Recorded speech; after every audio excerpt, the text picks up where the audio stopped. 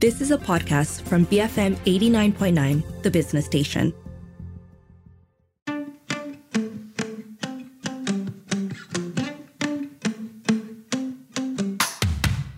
This is Raise Your Game. I'm Christine Wong. We've all had moments where we felt like life was living us and not the other way around.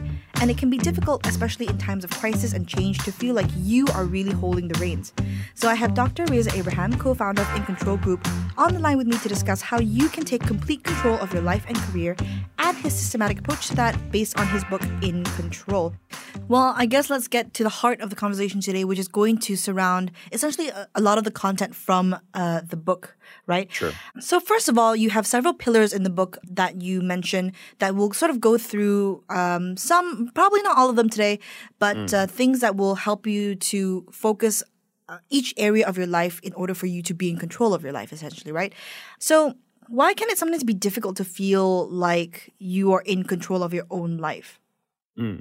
So first of all, let's define what is the definition of like living an in control life. Yeah, sure. So in the book, the way that we define the living an in control or living or working an in control life is a life where you are in love with what you do. Mm-hmm. So that is something that most people, they know it. Love what you do what you love. But there are another three elements there that people often forget about it. The second one is that love who you do it with, love who you do it for, and love how you do it. It means how long you do it, from where you do it, when you do it. And when I started to do these comparison studies and asking people who are in a similar situations, and I try to see like what takes this person to achieve those extraordinary results. And what I found was very interesting is that sometimes people, they love what they do, but they don't really enjoy or in love with the people who they are doing it with and for. Or sometimes they do have that, but they don't love how they are doing it. It means like how long they're doing it. They don't have any work-life balance and their life is basically like completely out of control. So the goal here in living an in control life, it's not about like that in a very cheesy way that you can say like, oh, you can actually control everything around you. But what we're trying to explain in living an in control life is that just be responsible for the things that you can control so that you don't have to apologize or worry about the things that you can't control.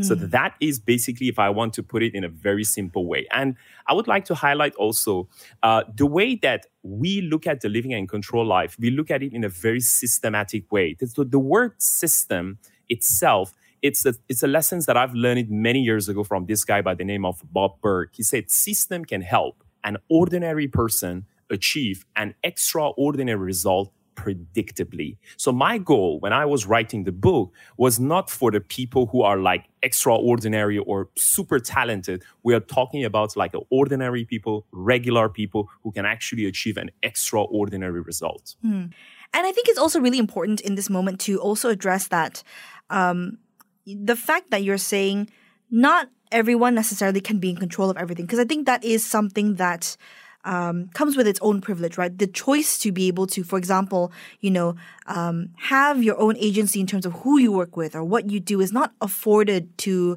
a lot of different people. But this is not necessarily about playing into the farce that you can definitively have control over everything in your life. But it's just saying, look, here are all of these areas in which, if you can change something about it, this is how you would do that. Right? Or if you would like to feel more in control of this aspect of your life, this is how you would do that. It's not a demand to sort of ignore the realities of Yes. like potential privilege, right? And it's just like these are some helpful guidance and structures in place to help you there. So I think Precisely, yeah. I think where we will start is with the kind of core, the beginning of the book, where you start with talking about consciousness. Can you tell me why you started with that and what that actually means in the context of an in control life? Sure. Let me bring you back to the point that just now you mentioned, and I will take it from there. So living an in control life, it's a progressive journey. It's not an end goal. It's not a destination that you reach to that point and say, okay, look, I'm already in control of every aspect of my life. And even if you ask me right now, I would not be able to tick all those elements, right? But this is the most important part. Living an in control life, it's a life. It's a life where it doesn't happen by accident. It means that you don't accidentally live an in control life. It's an intentional process.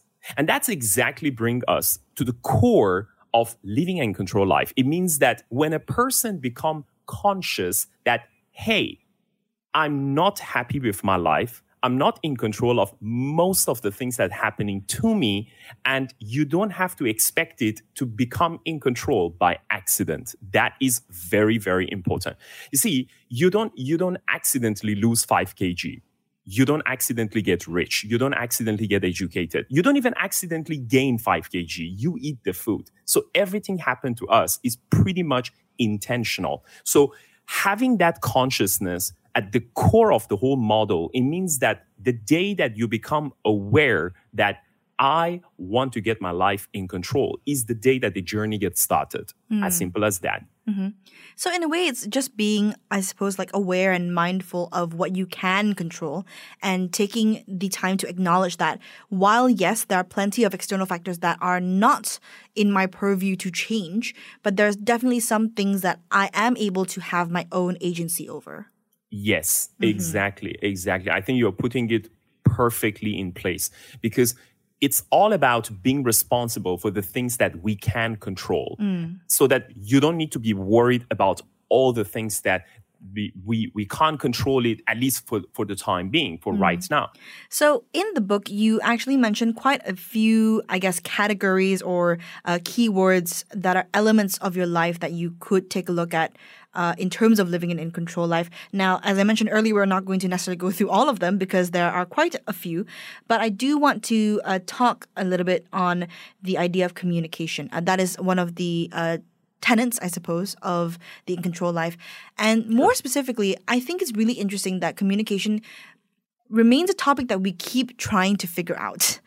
I think there is a difficulty in understanding how to communicate clearly and transparently to different people. So it remains this source of strange contention for many people. Tell me a little bit about that. In a way, I guess the question is like, why can't we seem to get communication right by now?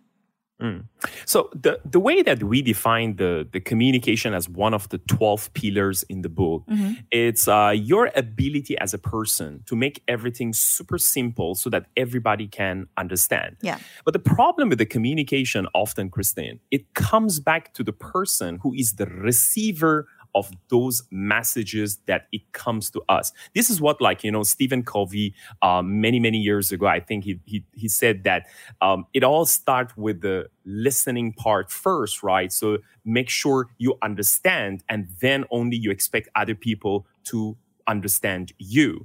And listening, I think, sit at the core of the whole communication skills. I have personally thought in my professional life, I always thinking that, I'm an excellent listener. But I was going through one mentorship session with one of my mentor many years ago when I was in my early 20s. And I asked him, I was going through this exercise called Johari Windows, where, they share about what are the areas that you can improve yourself, but you are not very sure about that. So I asked him so what are the areas that I can improve myself? And then straight away he looked at me and said, I think you can improve on your listening skills. And when he said that, my first impression was listening?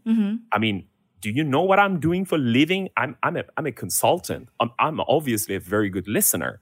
And he looked at me and said, oh, that's exactly what I'm talking about. It means that if anyone tell you that you got to improve on your listening skills, it's simply meaning that, and you become very defensive, if for sure you are not a good listener. Because sometimes we think we are a very good listener, but only with the strangers, with the people who are around us. Yeah. But sometimes when it comes to our loved one, the people that they are closest to us, we are a horrible listener. And I have seen many people like that.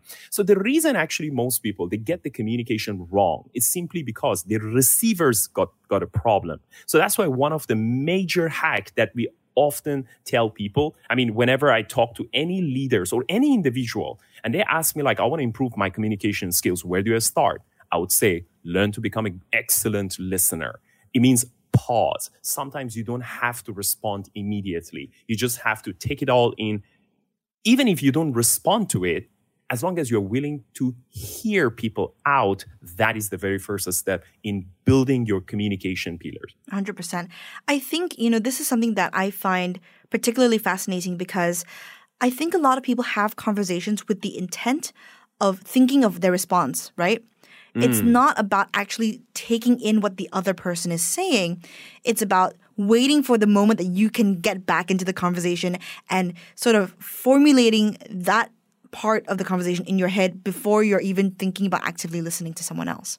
Exactly. And that's a huge issue, right? I mean, take, for example, in the workplace, if you're doing a review of an employee and your employee is sitting there going, I have these concerns about my performance. I have these concerns about, how I would like to improve. And you're not listening because your brain is going, but I think I know what I think I need you to improve on. And that in and of itself can contribute, then you can sort of extrapolate from there, right? If you're not listening to your employees, then your work environment isn't going to be particularly productive because you're not gelling with what's actually going on down on the ground. So I think that is particularly interesting. I think that topic, Kristen, by itself, it's like a huge topic. I That think could we be can a talk show about on that. itself. We can do a different show on this one, because Fantastic. receiving feedback from someone, I think it's it's not only about Malaysia. I think it's a whole Asian things. Asian countries, most of them, they score very, very low in terms of psychological safety when it comes to the power distance index. And most people always thinking that, if I'm receiving a feedback from someone and if I don't reply back, it's a sign of weakness. But actually, that's not really true. It's called meekness, is a strength under control. So when you are listening, when you're not just keep on saying something, you have the control over what goes out of your mouth, right? So that's why they often say it's better to fall on your feet than fall on your tongue, because once you say something, you can never get it back. And that's like really, really dangerous. So what are some ways in which our listeners, ironically, can become better listeners themselves? I think the most important part of it is that to learn how to pause. And that is like a really, really big lesson. I learned it, first of all, when I was reading a book from Napoleon Bonaparte. He said, whenever he was very, very angry on any of his generals during the World War, so he always write down the nastiest letter to them, but he never sent it out. He just keep it in his drawer. The next day, he just wake up, look at the letter, and he ask himself, am I still going to send that out? But in 21st century, basically, we don't need to do that. Sometimes you just can say this sentence, which is one of my favorite sentences as a consultant. I've been using for a very, very long time. So these are the steps that we do. The first step, you mirror the person. It means that whatever the person say, you just say, let me see if I got it. So you're saying this. And then you ask the person, did I get it? So the person say yes or no. And here's the most important question, Kristen, to ask. Is there anything else? Is there anything else? Because again, because of the respect that we have, and I think this is again a very Asian thing, we often keep it to ourselves. When somebody's sharing something with you, I can guarantee you there is always a layers of emotions and respect that the person is not telling you what exactly they want to say. So they just keep it to themselves. And then finally, you just say, I understand what you're talking about right now.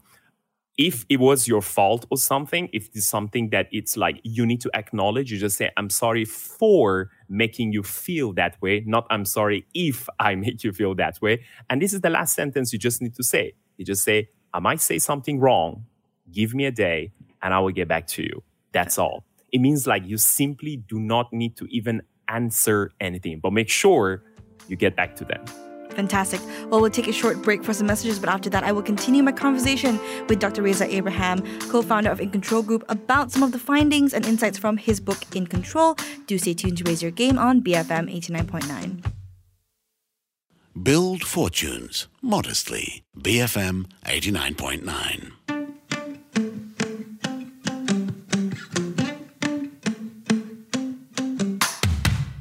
You're listening to Raise Your Game. I'm Christine Wong, and on the line with me today is Dr. Reza Abraham. He's the co-founder of In Control Group, and today we're talking about some of the insights from his book, In Control. And the whole book is basically about a systematic approach to being in complete control of your life and career.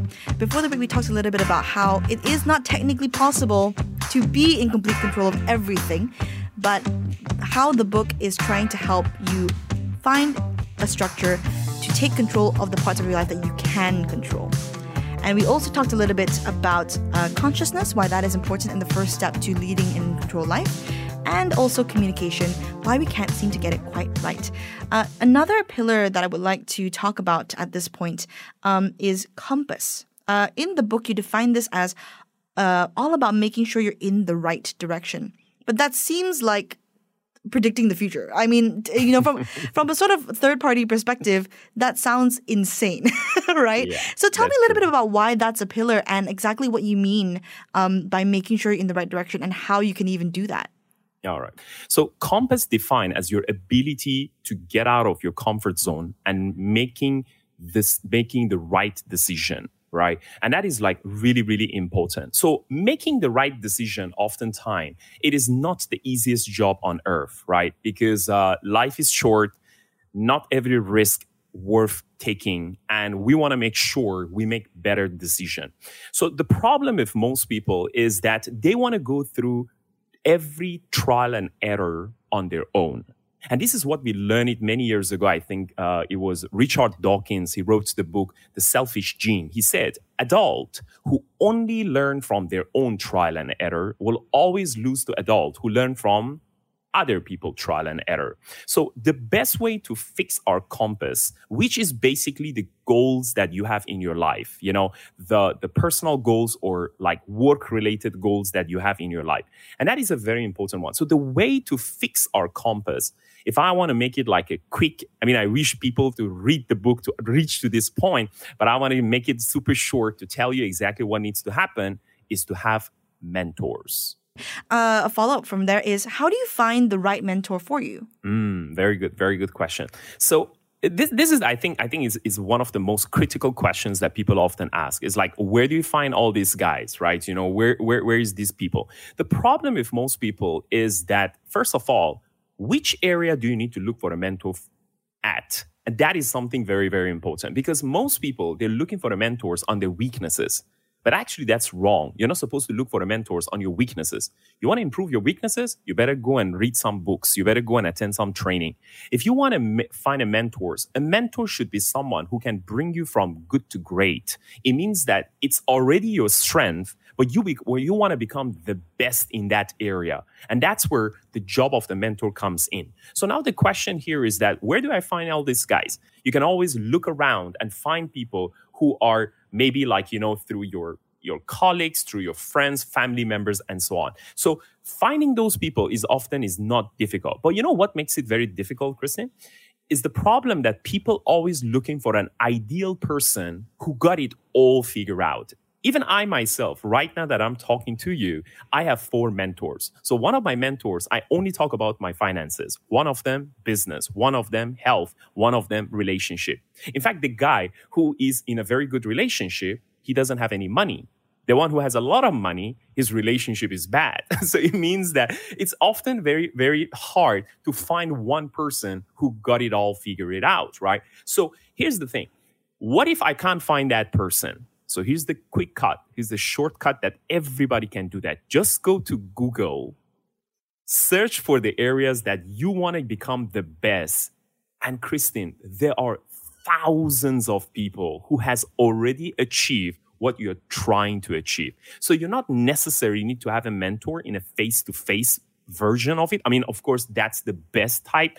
But if you can't find that person, because it's pretty hard, frankly speaking, you can always find people. You can read their biography, you can read their books, you can watch their videos. There's so much you can actually learn from them without even seeing the person in face to face. Absolutely. Fantastic. I think from here, let's move on to a different pillar, which is competency. So I think that is particularly interesting because right now we're looking at the fact that the pandemic disrupted all of us. We're looking at the fact that it forced all of us to realize that we have so much more to learn. And with that came this intense focus on the need to not only upskill, but to reskill, to be able to equip ourselves with a new version of being competent, essentially, right? So tell me a little bit about that.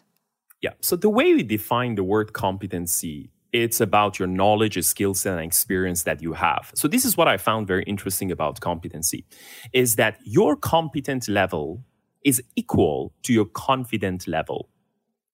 So the more competent you become, the more confident you become. And that is a big question for a lot of people who often come to us and say like, I know my stuff very well, but I go in front of my boss and I forget everything, right? Why is it like that? The simple answer that you lose your confidence level is because you are not really expert, for example, at presentation yet, right? So what are the best ways to do this one? I think one of the most important lessons that I would say everybody needs to look into it is to develop growth mindset. So growth mindset is a concept has been introduced by Carol Dweck many years ago. She wrote the book. So the problem with most people, they're having a fixed mindset. It means that they often know something and they're expecting everybody to adapt to them rather than they go and upskill or reskill themselves in order to learn something so that they can improve themselves. So developing the growth mindset, I think, is the first step in order to fight what we call it as one of the symptoms, which the name of it is called destination disease. It means that you already reached to a point and you're thinking like, no, things going to go back to normal. I think this pandemic is going to end and then we're all going to go back and do the same thing as we have been doing before. And I don't want to be the messenger of the bad news here. But frankly speaking, everyone needs to know that we're not going to go back to normal. It's almost impossible that's going to happen. So everybody needs to learn to upskill and reskill themselves. So the question here is that how do I do that? This is one of the most important things. The decisions that you're going to make in the next few years is going to determine your future. One of those decisions is to make sure if any audience here we have who are still working or you are about to join, for example, an organization, please make sure you're joining a learning organization. A learning organization is a type of organizations that they really believe in developing and training individuals. They're constantly challenging everyone to get out of their comfort zone and try something new. Not the organizations that they're often trying to basically punish people if they make a mistake. They have a fixed mindset and they don't believe that, things are going to change. So because we don't know what exactly the change is going to be, it's like what you say, it's very unpredictable. The best bet that I would personally put my money on, joining a learning organization. The companies that their directors, their owners, or if you are an owner, make sure you turn your company to a learning organization so that you would be safe with any form of upskilling or reskilling in the future. I think I need to quote again Yuval Noah Harari, the author of Sapiens. He wrote a book called 21 Lessons to 21st Century. And in the book, which I quoted also that part, which I use it in the same context as well, is that the future of work, Kristen, it's almost impossible for anybody to pursue perfection. Because you can see how agile the world become. And it's like things are changing so fast. So he emphasized one of the biggest lessons for everyone who is listening to us is that the future of work, the future of a skill, you may not be able even to build what we call that a structure or a big home or something. So he said, sometimes you just need to pursue a tent. It means that learn what's the best and leave the rest. So because if you learn something and you want to stick with that knowledge for a very, very long time, you would become irrelevant to the industry super fast. So that's why it's very, very important to do that. 100%. Now, sadly, we have run out of time on this conversation, but thank you so much to Dr. Reza for sharing a little tidbit of some of the insights from the book. Just real quick before we go, where can people find the book if they're interested in reading about all the other pillars and all the stuff that we didn't cover today? Sure. I think the book can be found in all the bookstores from Popular, MPH, Kinokuniya. And also if online, you can actually find it on Shopee, Lazada, Amazon, Book Depository. I think all the platforms, they can find the book. Fantastic. Well, thank you so much, Dr. Reza, for telling us a little bit more about the In Control life today. Most welcome. Thank you for having me, Kristen. You've been listening to Raise Your Game. I'm Christine Wong. I've been speaking to Dr. Reza Abraham, co-founder of In Control Group, all about some findings from his book, In Control. If you've missed any of today's chat, you can go ahead and find it again on our app, which is available on the Apple App Store and Google Play, and also on our website, bfm.my. This is BFM 89.9. You have been listening to a podcast from BFM 89.9, the business station. For more stories of the same kind, download the BFM app.